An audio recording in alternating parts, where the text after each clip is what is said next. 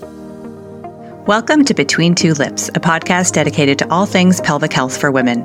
I'm your host, Kim Vopni, the Vagina Coach, and I am excited to share with you information from leading pelvic health professionals from around the world, stories from women at all life stages who have faced struggles and successes, and of course, I share a little about my own pelvic health journey as well. There is too much silent suffering associated with the female pelvis, and I am on a mission to change that. It's time we talk openly about a part of the body that deserves a whole lot more attention than it gets. Join me each week for casual and candid conversations that will both inform and inspire you to optimize your pelvic health for life.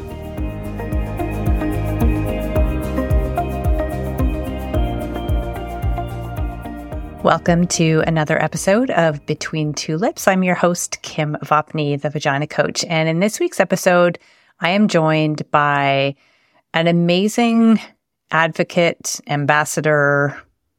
She's just amazing. Her name is Sherrie. She is the founder of APOPS, the Association for Pelvic Organ Prolapse Support. She's also the author of The Silent Epidemic.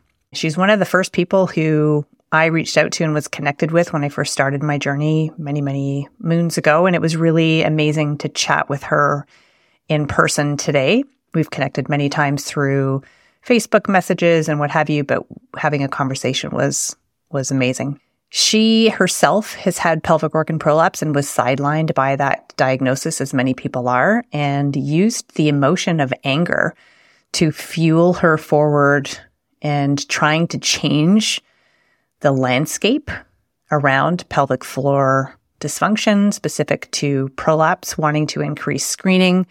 And she speaks to doctors. She's spoken with the FDA.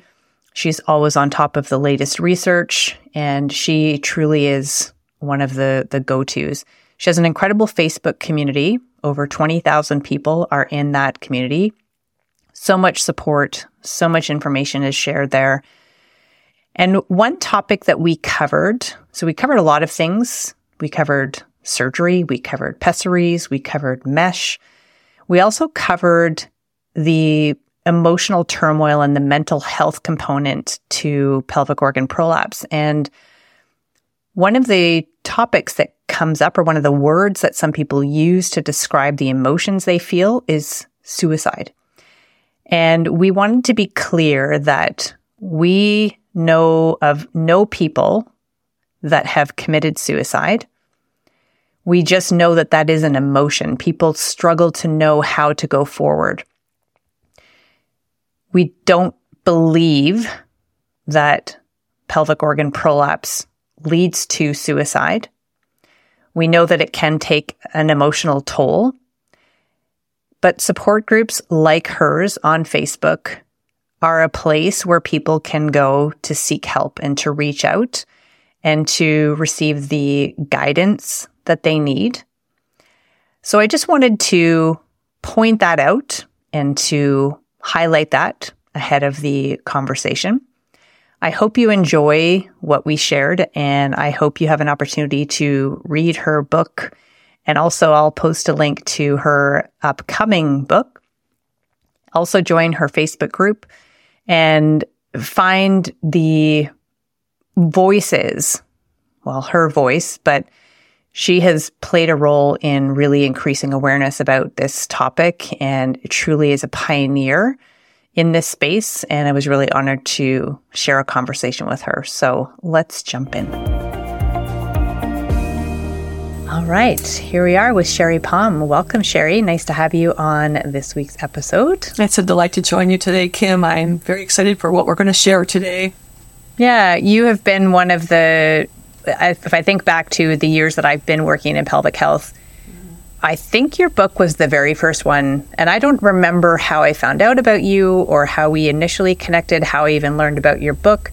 It might have been through Dr. Bruce Crawford. I don't remember. But anyway, you've been in this space of pelvic health for so many years, being such an amazing advocate. So I'd love for you to introduce yourself and talk about what got you into the world of pelvic health and the work that you do now. I'd be delighted to share that at the base of the whole story. Like most women who experience pelvic organ prolapse, I had never heard of the condition before being diagnosed with it. If I go back to the age of 30, I was diagnosed with multiple sclerosis, hardcore, wheelchair bound, blah, blah, blah.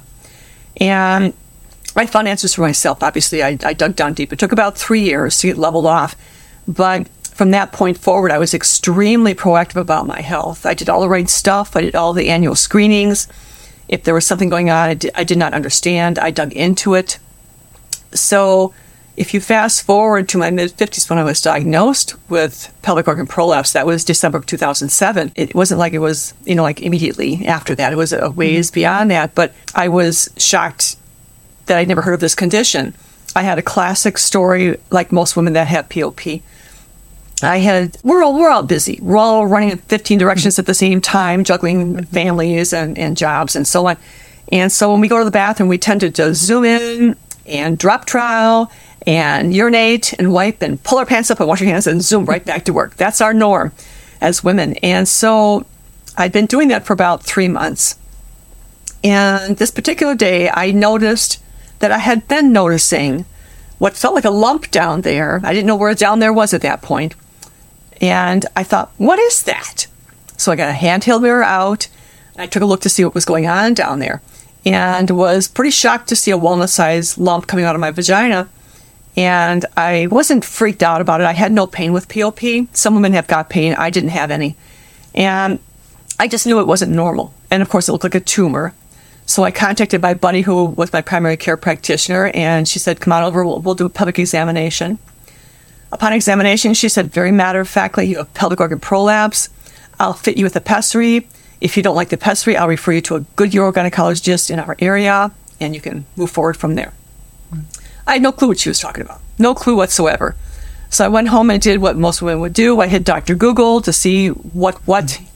And everything that I pulled up, there wasn't a whole lot of research. This is in, again, 2007. So there wasn't a whole lot of research studies on the internet at that point about prolapse. But I found plenty of articles that all said the same thing. So common, so common, so common. And the stat used back then was 3.3 million women in the U.S. alone. And that just blew my socks off. I thought, how could this be that common? And I've never heard of it. That just didn't make any sense to me. So every time I pulled up an article, I got madder and madder. I thought, this is ridiculous. I don't get it. I just don't get it. So that's what began my journey. It was anger.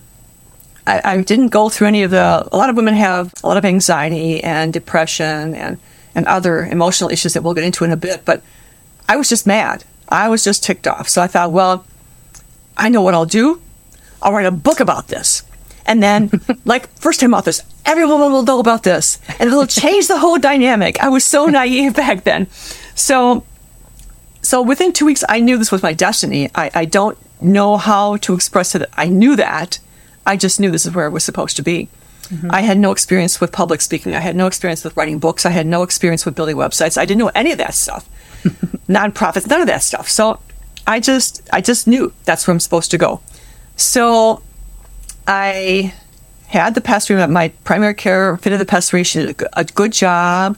She got the right size right out of the chute, and it fit well, and it worked well. And within about 2 weeks, I knew that wasn't the answer for me because I have an insane life. I work a 60-hour week. I always have, dogs to take care of, family to take care of, much less yourself. There was no time for the extra thing to add into the dynamic. Mm-hmm. So I contacted my PCP, and she said, well, I'll refer you to this urogynecologist then. So it was January before I saw her, and it was a typical urogynecologic examination. She's a great urogyne. I just adore her. And she took her time with me, and after she finished the examination, we went into her consult room, and she went into great detail about what I had. At that point, she diagnosed 2 of the 3 types of POP that I had. She diagnosed the cystal seal and the rectal seal. I also had an enteral seal, but she didn't recognize that when she did that initial examination. That was discovered upon surgery, and she said it was a very large enteral seal. So after we went through all the Q&A stuff, she asked me if I had any other questions, and I said, well, I just have one, and that is, how is it possible I don't know about this? Mm-hmm. I was reading on the computer, and it's so common. I've never heard of this. And she said, well, Sherrie, women won't talk about this. flames shot out of my ears. I was so like, what are you telling me? This is impossible. So again, that was a good thing because it fueled the flames and started the ball rolling even more aggressively. So she said, well, you know what? Go home, kick back, relax, continue with your life. It's the middle of winter here. Play with your flower beds in the spring. Enjoy your summer. Come back and see me in the fall, and then we'll talk about surgery. And I was like, tooties, I don't think so. I want it to be fixed yesterday. Line me up. So she's okay. Well, if that's what you want, that's what we'll do. So we went forward in that direction, and I had surgery scheduled for February, early February. And so in the time frame between when I was diagnosed in December and I went in for my surgery in February, I had done all my research for the book, all the backdrop. And then it was a 12-week heal curve for me because of the 3 types. I was grade 3 of severity. And she also advised me, she said, I know your type. You're an exercise geek. No exercise for 12 weeks. I'm telling you, I want my repair to stay repaired. I thought, okay, I got it. So I used that surgical heal curve time to write the book. And then I just moved forward with marketing the book. That was the initial process for me. And I knew nothing about marketing, so I had to learn all that stuff, and then I was about 15 months or so into that marketing of that first book. And the light bulb came on that if I wanted to really reach women effectively, help women effectively, I should found a nonprofit. So since I knew nothing about that, I went down that rabbit hole. And luckily for me, Marquette University here in Milwaukee has a great program that is pro bono with their law school that helps nonprofits get their 501c3 federal designation. And you have to apply for it, of course. They don't just hand it out to everybody. But I applied, and they helped me through the process. I got that 501c3 and got that established. And right about halfway between connecting with Marquette and when it came to fruition, someone reached out to me from the UK who had a pelvic organ prolapse Facebook page. And she wanted to know if I would come in and help her moderate her forum. And she had seen my book somewhere or heard about my book somewhere. And I said, well, sure, okay, that sounds good. And there was about 150 women in that space at that point in time. And so I started engaging in that patient advocacy side where you're actually sharing insights of what you've experienced with other women. And the woman-to-woman dialogue is critical to every aspect of significant health issues that we have. And support groups are the Facebook groups they're priceless. So I moved forward with that, and then once APOPS got rolling a little bit, and you go through stages, since I didn't know anything about building websites, I had to learn how to navigate that. So everything was done slowly back then, but step by step you move forward. And every day I just became more embedded and loved more and more what I was doing. And I, again, knew that this was my space. I was supposed to be here. So wrote the book 2008, published it in 2009, that first book. 2010, founded APOPS. And then APOPS stands for Association for Pelvic Organ Prolapse Support. Thank you for that. Thank you. And it's just such a mouthful, And so then it was just a gradual buildup of steam over time. And you kind of know, it's just like what you do. You kind of know, okay, I need to add this to the picture. I need to add this to the picture. Let's explore this a little bit. So you kind of shift a little bit as you go and recognize what the needs are that have to be addressed and change how you do things, mix things up a little bit.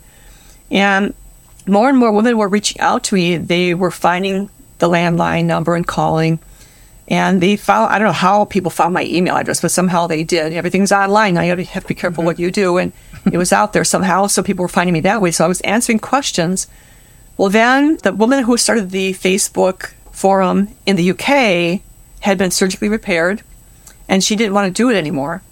So I said, well, if that's the case, would you mind if I made that APOPS Took over? Yep. forum? And she said, well, sure, go ahead. So we acknowledge her in our history on that page, so she's not forgotten. She's the one that built the base of it.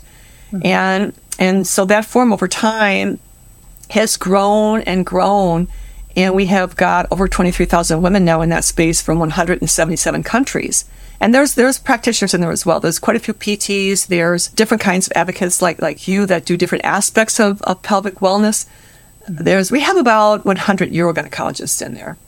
But by and large, the practitioners observe, and that's gold as far as I'm concerned. They come in and they observe rather than comment. And it's more woman-to-woman dialogue that goes on in there. And the support that they provide for each other is just priceless. It's just priceless. How they intersect, and it's broken down into, because there's women from mid-teens through end of life in this space. And every decade has unique needs. And every type of prolapse has unique needs. So a woman will come in and she'll post a question particular to her scenario, and then a subsector within that forum, a woman that had that same experience, step up, answer her question, give their experience, share tools that they use and discovered. And so it's basically women helping women. It's not APOPS doing the heavy lifting. We're just the boat that's floating along the water. They're the ones that are doing the oaring. And how they shore each other up and support each other is just priceless. As an example, when a woman's going to be going in for surgery, obviously we're all in high states of anxiety when we're going in for surgery. And POP is especially anxiety-provoking because women just don't know a whole lot about the condition. They have no clue what to expect from surgery. So they'll announce that they're going in for surgery, and then women of all ages in that forum will insert their comments about, we're behind you, we're all here cheering for you, we're sending prayers and hugs and all that stuff. So the support aspect is probably the most, it's equal parts support and equal parts education, POP education. So it just does its own thing and cooks its own juice. And it's an amazing community. I zigzag based on what needs are showing themselves any given day at any given moment in that space. So yeah, they're priceless. Yeah, it's remarkable, that group and the work that you've done, all the advocacy that you continue to do. And I want to go back to, so you had your diagnosis and you mentioned enterocele. So first of all, can you define what prolapse is? Sure. And the different types? Because enterocele is one that is not as commonly talked about. So bladder, uterus, rectum, we typically talk the most about. But enterocele, urethroceles, or others that can happen. So if you can say, what is prolapse, what are the different types, and what are some of the more common symptoms associated with the different types? You bet. So you've got a PC muscle which sits at the base of the pelvic cavity, a support structure basically underneath the pelvic organs. It's it's often referred to as a hammock shaped. I think more trampoline shaped is more. The pelvic floor, Yeah, pelvic floor. Above it, there's ligaments that hold the organs up. So due to a variety of causal factors, and there's many causal factors for prolapse, but childbirth and menopause are the two that head at the top of the leaderboard. Those organs will shift position and they'll push into the vagina. And they're not literally, except for the uterus, they're not literally in the vagina, they're pushing against that vaginal wall. So actually, when you see pictures of prolapse, except for uterine prolapse, you're actually looking at the organs behind that vaginal wall. But they'll shift into that vaginal cavity and then they'll drop down out of the vagina, sometimes just a little bit, sometimes, like with the uterus, with uterine prolapse, if it's a procedentia, it's completely outside of the vagina. So there's varying degrees, there's 4 grades of severity. Women typically have 2 to 3 types of prolapse at the same time. I've only had conversation with one woman all these years that had just one type. So it's extremely variable from woman to woman, and how it manifests is different from woman to woman. And symptom-wise, certainly urinary incontinence is the most common symptom. But urine retention occurs as well. So you see the incontinence in the early stages of prolapse, and you see the retention in the higher grades 3 and 4, where you can't get that pee to come out. And that was me. Trust me, that's just as frustrating, if not more so, than leaking the urine. There's fecal incontinence. There's pain with intimacy. The most common symptom, incontinence isn't the most common symptom. Tissues bulging out of the vagina is the most common symptom. That's the biggie. That makes you recognize that there's something going on there. Chronic constipation is extremely common with rectal seal. You can have a lack of sexual sensation, and those organs are pushing on nerves. You can have rectal, vaginal, back, or pelvic pain, rectal or vaginal pressure. And of course, that's who interprets it as pain and who interprets it as pressure, that's very individual, woman to woman. You can't really say this is exactly pain or pressure. That's how we interpret it. And a big one that I've recently posted about that gets no press time is tampons push out. Mm-hmm. I posted that a couple days ago in the forum, and the responses I got were, I had that for 14 years. I had that for many years, but women don't know that that's what that means. And I had that myself. I had a hysterectomy at the age of 40, and I had my son at 35 and hysterectomy at 40, and I couldn't keep a tampon in that pocket between there, and I didn't understand why. But then I had a hysterectomy, no periods. It was not even an issue anymore, so I didn't question it. Mm-hmm. And then later on down the road, when I learned about pelvic organ prolapse and I was doing my research, I was like, ding, ding, ding, there it is right there. So that's one of those things that just kind of got lost in the shuffle along the way. Mm-hmm. So women's symptoms vary considerably from woman to woman. Our lifestyles are all different. Our behaviors are all different. Our coexisting conditions are all unique. And the types or degree of severity of prolapse is unique. So while you can experience any of those symptoms, or in some cases, most of those symptoms, I don't really think it's of value to say this is what you're going to experience, because we just don't know, because we're all so different. Yeah. And I have that same experience so often where the other day I posted about Rectocele, and it seems like there's a lot of people that come to me specifically because I've had a Rectocele and have had surgery for it, and I talk a lot about it. And when I list off the symptoms that I experienced that were part of my, experience of Rectocele, they all say, check, check, check, check. You've just listed off all the things that I've been dealing with for X number of years, and I had no idea how to even talk to a doctor about it. Or I asked my doctor, but everything was considered quote unquote normal. And so there's that happens all the time. So bladder prolapse is where the bladder bulges into the front wall of the vagina. The uterus, as you talked about, bulges down into the rectocele, is where rectum bulges in the back wall of the vagina. And so talk about enterocele. So this is something that is less commonly talked about, I guess I'll say, but this was part of your experience. So talk to us a little bit about that.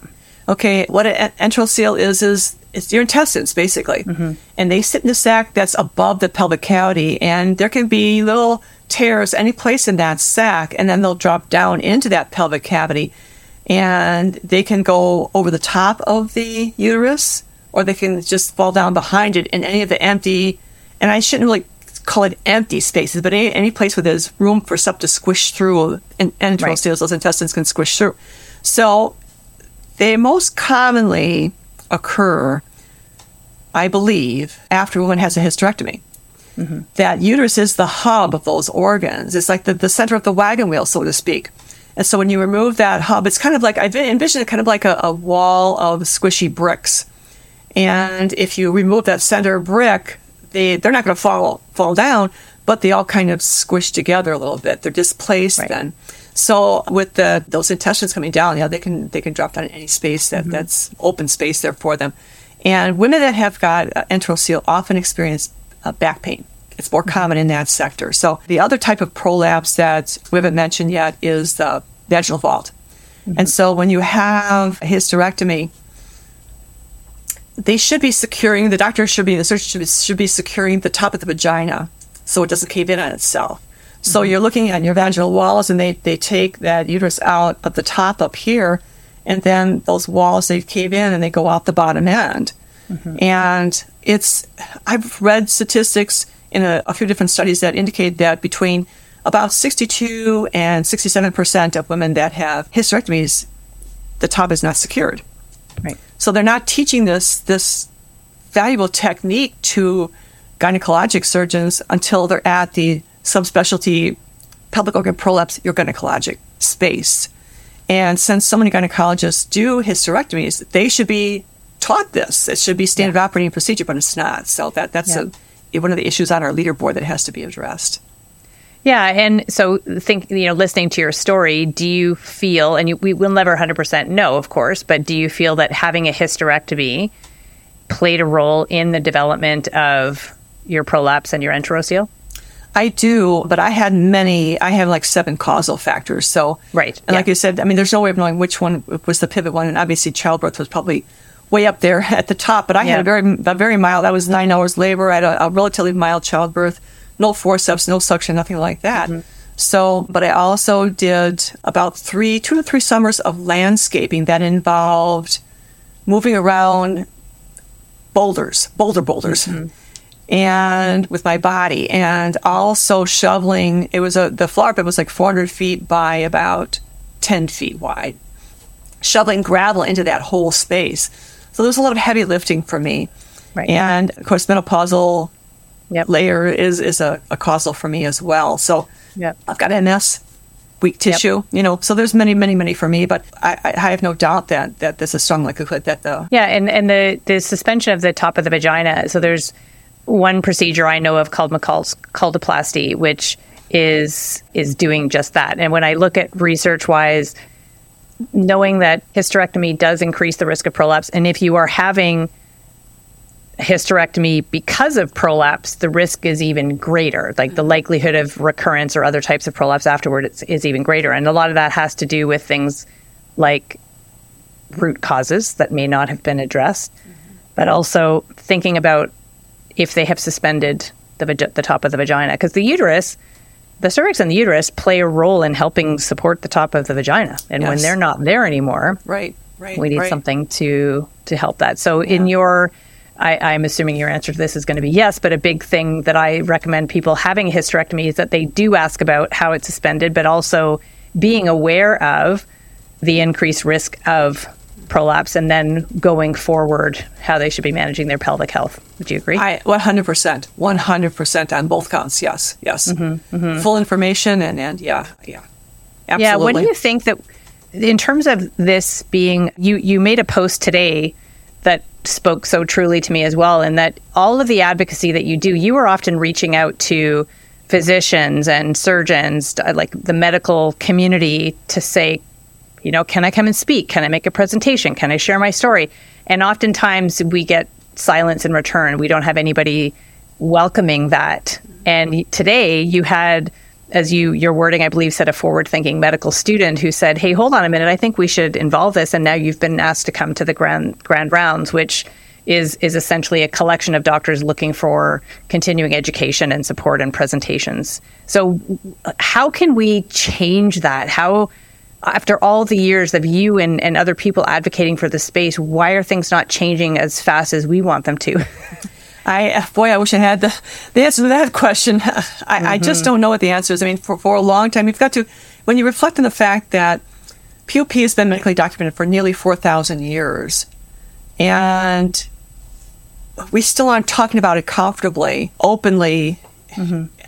That's a part of the equation, there's no doubt. But with the medical community, I don't think that they recognize how priceless patient advocacy is to what they do as a supplement to what they're doing, adjunct to what they're doing, and that we fill a really pivotal role in helping patients understand the base information about medical conditions and support them through the emotional journeys that physicians don't have time to engage in. I don't think there's anything competitive about it. That's why they're not, listening to us. I don't know that. I mean, I am very, very blessed that I've got connections with a lot of amazing urogynecologists now globally. And if I've got a question, I mean, they respond very quickly. So they recognize the value in what we're doing. I mean, it wasn't always that way. I was laughed at by the biggest and the best in the beginning. It really was. But I think it's coming around. It's just medicine in general does not adapt well or quickly or willingly to change. And so we're basically saying the system needs to be changed across the board. We need to, every practitioner that provides pelvic exams should be provided POP curriculum. 50% of women, and you can certainly find estimates in studies between 3% and 93% prevalence of this condition. And the 3 and the 93 can throw out the window. That's crazy. But you see 40 and 50% all the time, and I'm seeing 50 often now when I'm looking at studies. The 50% prevalence, it just makes no sense that we're not evolving this space. It makes no sense at all. So what's going to happen, and this is my humble opinion, is patients will push this, just as they did with breast health. Prior to the mid-1970s, you could not say the word breast out loud. You could not insert the word breast in print media, newspapers or magazines. And I spoke with someone who was a producer for GMA. And back then it was just called Good Morning America. It didn't have any acronym to it then. Back in the first year, it was cooking. And they were doing a segment on breast health. And it was on breastfeeding. That was it. Mm-hmm. And the producer was told, you cannot say the word breast in the segment. And he's a really cool guy. He was like, leave us living. He's like, are you kidding me? How can we do this segment if we can't say the word breast? And he told them that he could give them several alternative terms that they could use if they'd prefer that. And then they backed off and let them use the word breast. Well, that's where we are with the vagina still. Yeah. And the vagina stigma it's crazy. So I don't know if that stigma is partially why the medical community isn't comfortable with change yet, because they think it's too awkward. Mm-hmm. But with the breast health campaign, and it was women of stature that brought it out of the closet, but it was patients. They were patients that experienced breast cancer, and they were brave enough to talk about it out loud, and that's what shifted the status quo. So, and I chase celebrities all the time. I'm like, okay, she's got 6 kids. She's got to have prolapse. And I chase them down like, oh, what's that Sherrie public? And rip, or delete.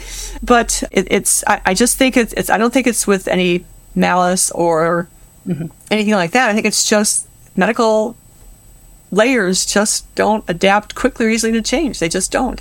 And once we make the big shift, once that pivotal, whether it's an interview or I'm hopeful it's my next book or whatever it is that shifts at the status quo happens, then everyone is like, oh, I knew that was going to happen. I know we'd talk about it soon.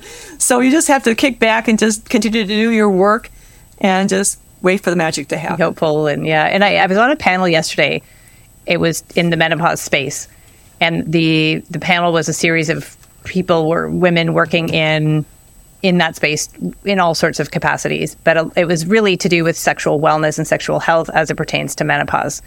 And one of the comments I made was that menopause is having a moment right now. And all of a sudden, celebrities are playing a big role, are talking about menopause, and there's lots of products coming out. Like it's a conversation, and it's getting a lot of press. One of the big topics within menopause is genitourinary syndrome of menopause, GSM, and all of the conditions under the umbrella of GSM are pelvic floor related, are vagina related, bladder health related. So the opening of the conversation of menopause is indirectly, I feel, playing a role in helping get the conversation of vaginas, because trust me, Vagina Coach is not easy to be approved on social media channels. And I've had ads shut down, and and even on Instagram in the last 6-ish months, we can say the word vagina without our post being flagged and without our post being taken down. And so it's starting to happen, and I'm hopeful, as you say, that it will. And the other thing is more studies. So there is now more research that's happening in that space as well. Yeah, absolutely. And Femtech has a huge role that they've played in this. Over the past 2 to 3 years, Femtech has been surging. Women have been developing and designing, like you're saying, there's a lot more tools available now. Different treatments are available now for all different kinds of female wellness and vaginally based wellness. And menopause that's what got the whole menopause thing going, was the Femtech surge. So I'm thankful for that. And we're certainly much further ahead this year than we were 3 years ago. That's for sure. Right. Yep. So we just keep pushing the envelope and we just keep poking at the media and chasing them down, and it's all gonna shift soon. So So coming back to where at the beginning when you were talking about your story and then what led you to this now amazing community you have on Facebook and women supporting women, and a lot of the emotion that is shared. So you mentioned your emotion was anger. That was really your main, pretty much only, I don't want to say only, but that's kind of what you referenced, that was what was really driving you. And a lot of the more common emotions, one of the big ones is anger resentment, even fear, anxiety. So when when the people are talking in your community about their experience of it, what are the more common emotions that you hear from? I actually copied and pasted so I could read this off to you. I always, when I'm giving a speech at a medical conference, I'll post a question in our patient forum targeting my topic, and then I can use actual direct quotes from our patient following in my speech. So a few years ago, I asked the women to tell me in one word how POP makes them feel. So I'm going to read this to you. Mm-hmm.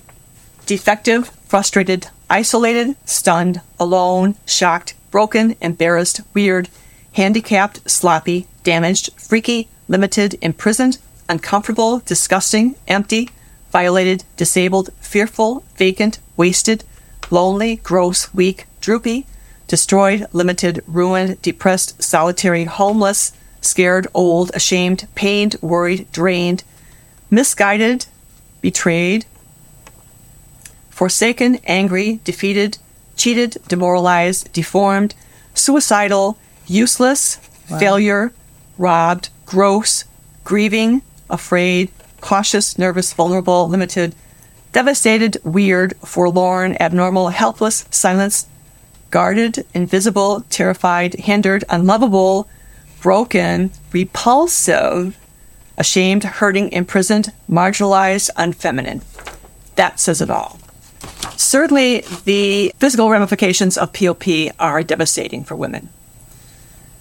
The impact to self-esteem, massive. That's the big cornerstone. Zero doubt. Yeah. The mental health component to all pelvic floor challenges, but in my opinion, specific to prolapse, is the biggest hurdle, is the biggest challenge. Exactly as you just said. That is such a powerful list of words. Like, that's... Says it all. It says it all. Yeah. And just wrap your arms around them all and give them a great big hug and say, okay, yes, we'll get through this. We will, Yes. It's an additional layer of prolapse for some, and now statistically I have seen stats at around the 30-ish%, is avulsion.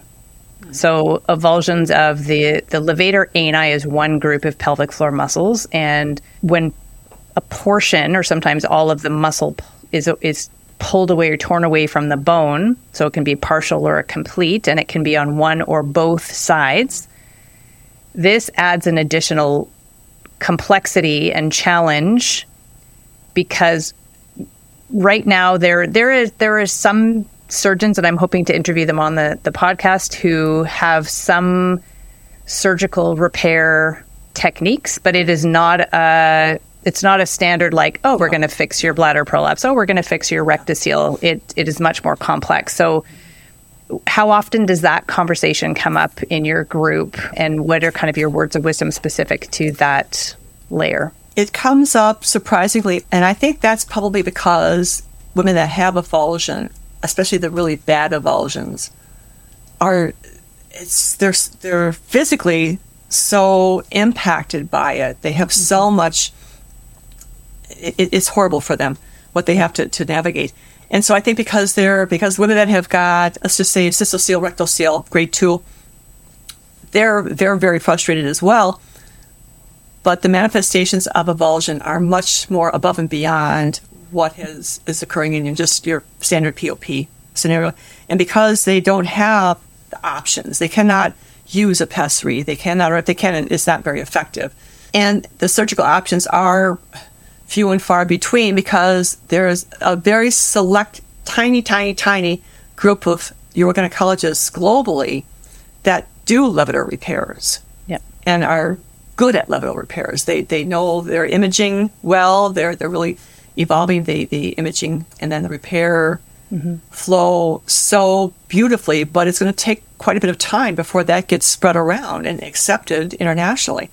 So we do, typically we've got, there are, I would say, probably around 3 or 4, maybe 5 women in our space that have gone from being completely devastated by this to finding their answers for themselves and what works for them.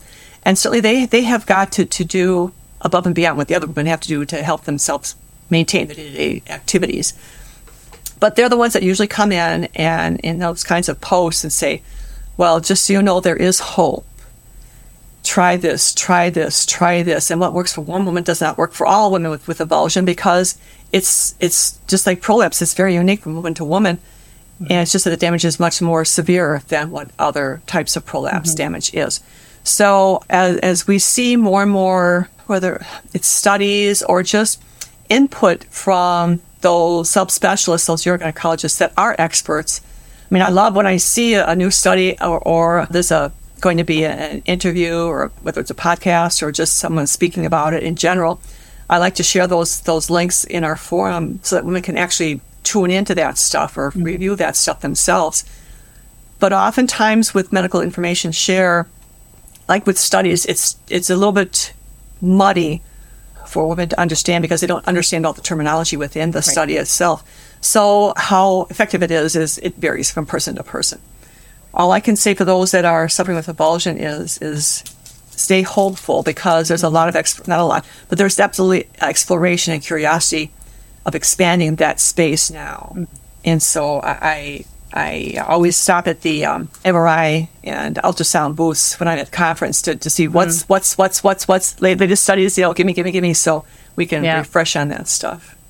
Yes, Stephanie Thompson, who is the founder of Brave Mama, who she has avulsion, she's an incredible advocate in this space as well, had said in an interview, I was listening to her being interviewed, and she said, oftentimes the saying that pelvic organ prolapse is not life-threatening, but it is life-altering. And she said, I call bullshit on that. It is life-threatening when you are dealing with especially the extreme of avulsion. And you had a word on your list there of suicidal. And, we have to appreciate the heaviness, no pun intended, of this diagnosis for so many people and how it influences so many facets of their lives. Yeah, on the suicide side, we do get more suicidal posts than we see avulsion posts. Wow. Which speaks to that devastation that so many women feel about pelvic organ prolapse. Avulsion, again, is a step above and beyond, and a woman that's got POP cannot imagine what the avulsion layers are like. But that doesn't mean that they're not at times devastated as well. So we actually have got tools that the forum moderators use that share with them when those posts come in, because we are not anywhere near qualified to address the needs of suicide. And those women should be referred to someone who is an expert in that space that can truly help them walk through the layers. So that's a big deal. It's a very big deal. Yeah, that's amazing. Back to your surgery personally, but also lots of people in your group going through surgeries, the topic of mesh always comes up. And there was a specific type of mesh that was often used that created a lot of issues, erosion, pain, and really left people, not every single person, but many people who had mesh implanted in a worse position than they were before. Can you talk a little bit about, did you have mesh? What sort of, when the doctors you speak with, what are people using now when they can't use the person's own tissue, so a native tissue repair?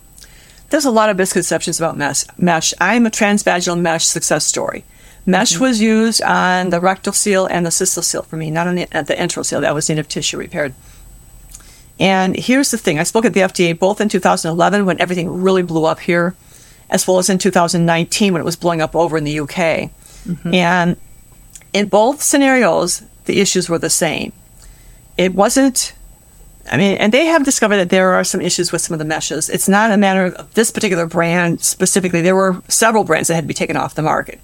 It's not that it's polypropylenable. There's a small sector of people that have got very reactionary bodies, and so for them it might be an issue.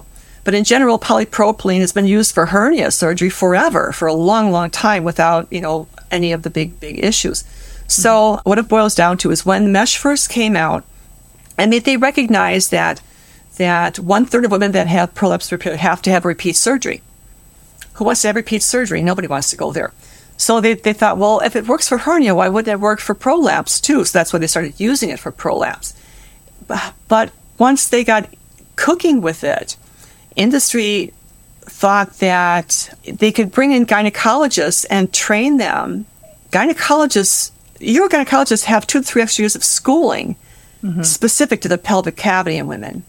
Their specialty is pelvic organ prolapse. That's what they do all day, every day. And so to assume that gynecologists, OBGYNs or other types of gynecology could actually do these mesh surgeries was really, I can't believe that they even thought they could go there, but they did. So they'd bring them in and they would train them over a weekend course, turn them loose. Well, of course there were complications. I mean, when you think of the whole backdrop, it's not a shock that they happened. And I've spoken to a lot of women that have had complications over the years. In fact, when I was at the FDA in 2011, I sat right in the middle of a whole group of them. And back then I was the enemy. They thought I had, money in my pocket coming from these mesh companies. And that was never the case. It was just, right. I was a success story. And it's a valuable tool in the right hands for the right patient. Mm-hmm. So I didn't hesitate to have mesh because there was no big, hoopla going on at that point in time. I didn't know anything about mesh. My gynae said that urogyn said she would use it. I'm like, okay, fine. Whatever you think's going to work, that's okay with me. Right. And they don't use mesh for rectal seal as often as they used to. They're doing a lot more native tissue on that side too. It depends individual, patient to patient. Yep. But mesh is a very, very valuable tool in the right hands. So what we tell women to do is to research your urogynecologist. You want to know how much experience they have using mesh. You want to know, what type of mesh they're going to use on you. Are they going to use a native tissue repair? Are they going to use a biomesh? And women think biomesh and polypropylene mesh are kind of the same thing, and they're not. The biomeshes are made from it's pig tissue or it's bovine or porcine, so it's pig or cow tissue. And I have not been impressed with studies, follow-up studies, with the biomeshes being used, the efficacy being there long-term. Whereas with the polymesh, you're talking long-term here. Mm-hmm. So, certainly the body continues to age, and you may have additional issues with some incontinence down the road. That's what slings are polypropylene mesh. Yep. And they've been doing slings forever. That's not anything new. That's been around way before they were using the polypropylene for prolapse. So it's so important that women do their homework. And as we've said, women that have had complications, they just suffer horribly from them. The pain and the dysfunction in their life it's terrible. And many of them have had talk about suicide in a sector. That became much more prevalent in that sector because of how they suffered. But you don't throw out the baby with the bathwater, and this is a valuable tool. It's helped so many women. And the thing with women that have had success with mesh is that they don't talk about it. They're repaired. That's the big thing. They get on with their lives. That started your Facebook group, right? Now they don't have this problem. They don't need the help or be part of these groups anymore. Right. So a lot of what gets shared in the groups is often the bad part because those are the people that are needing the help. Exactly. Yeah, we're very lucky in our space that we have got women that have had their surgeries or using non-surgicals, whatever they're happy with, and they stick around because the support in our group is over the top. It's awesome. So we're very blessed with that. But yeah, by and large, women they don't talk about their success stories. And so anything that a woman that's going into mesh surgery, and I have this happen all the time. I get calls on the landline all the time about this, that they need to talk to me because they watched some YouTubes, some videos that were mesh bashing, and they're terrified because their urogynecologist wants to use mesh. Yeah. And I'll ask them, where was a person based out of that YouTube was from, and what's the date on that YouTube? Mm-hmm. And they're typically all out of the UK because when I spoke at the FDA in 2011, I strongly recommended that they sanction who can use mesh and who can't. That's a core substructure there. And those changes were made. I was the only person saying that. Obviously, other people were saying that as well. But when we made the changes here, every country has its own agency overlooking healthcare. Mm-hmm. And so every country did it individually in their own way, in their own time, how they felt was appropriate. And UK didn't make the changes. And so the complications continue to happen over there.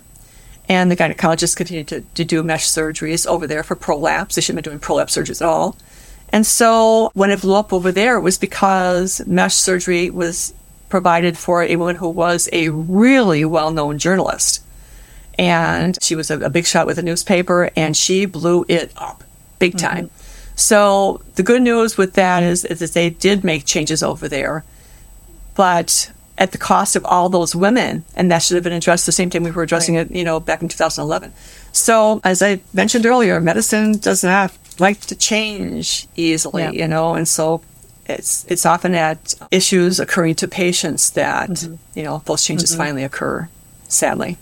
I have a couple of last questions. One along the train of this, where you, as I recommend, at least I'm making an assumption here, correct me if I'm wrong, but you would recommend for prolapse surgery to work with a urogynecologist as opposed to an OB-GYN or gynecologist, correct? Absolutely. Yeah. 100%, yes, always. So how does somebody find, when you say do the research, how do we know, and we're, unfortunately, I'm in Canada where it can take you a year to get in to see somebody. And then if you want to see multiple, they won't allow you to have multiples. And it could be a 2, 3, 4-year process to do your research and actually get to speak with these people. So what do you recommend in terms of finding a good urogynecologist?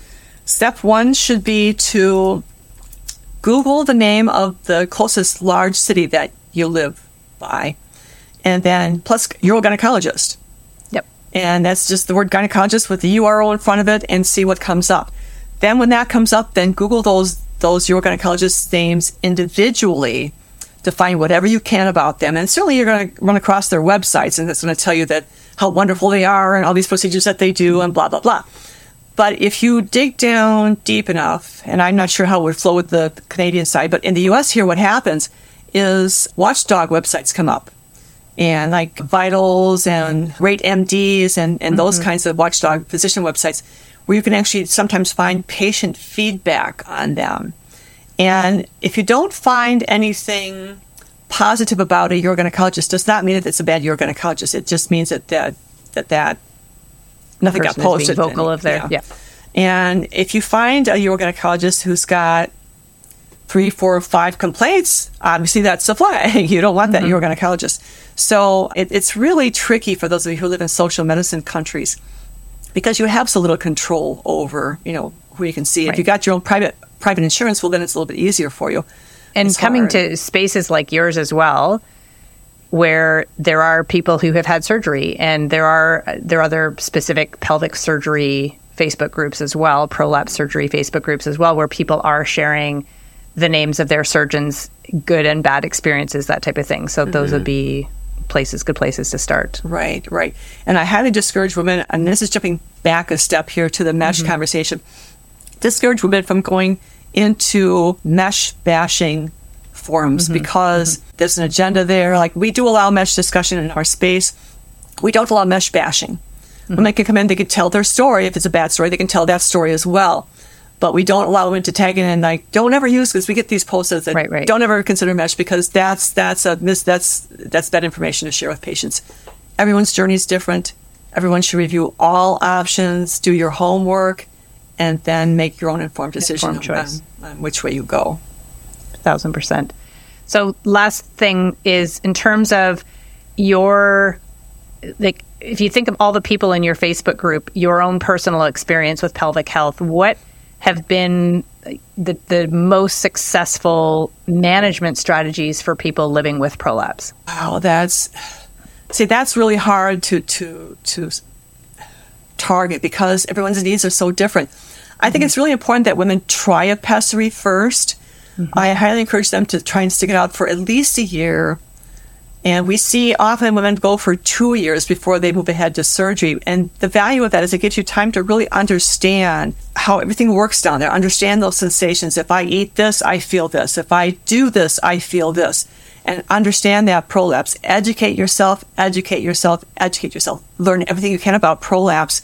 And ask questions and try and get the answers as best you can in those forums that you're in to help guide you on your journey.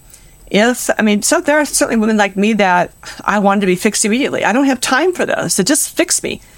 But I think there's a huge value in giving yourself a little space and time to really understand your body and what will make you happy. And you may discover that you never want surgery because that pessary is working so well for you, or if you combine the pessary with some other non-surgical treatment that's working so well for you, you changed your diet, whatever. And that kind of information and insight doesn't happen just overnight. So give yourself time and space and just keep asking all the right questions, and that'll kind of guide you to where you're supposed to go. Perfect. The work you do is incredible and so important, and I am so grateful on behalf of everybody who has a pelvic floor for everything that you do and all of the places you speak and the people that you influence. So thank you so much for your time today and for all the work that you do. Yeah, it's my pleasure, hon. It's always a delight to share information and shine a light for the newbies coming into the space. So yes, yeah. That's a good thing. That's always a good thing. Thanks so much, Sherrie. And thank you for all you do, too. You're awesome. I love your work. So thank you. I appreciate it. That's it for another episode of Between Two Lips. Thank you so much for choosing to spend part of your day with me. If you are enjoying the show, I recommend subscribing so you don't miss an episode, and I would also be grateful for a positive review. This will help get the information I share into the hands of more people who may not even know that help exists. Finally, I encourage you to take what you learn here and put it into action so that you can ensure that what you hear me and my guests share is not just lip service.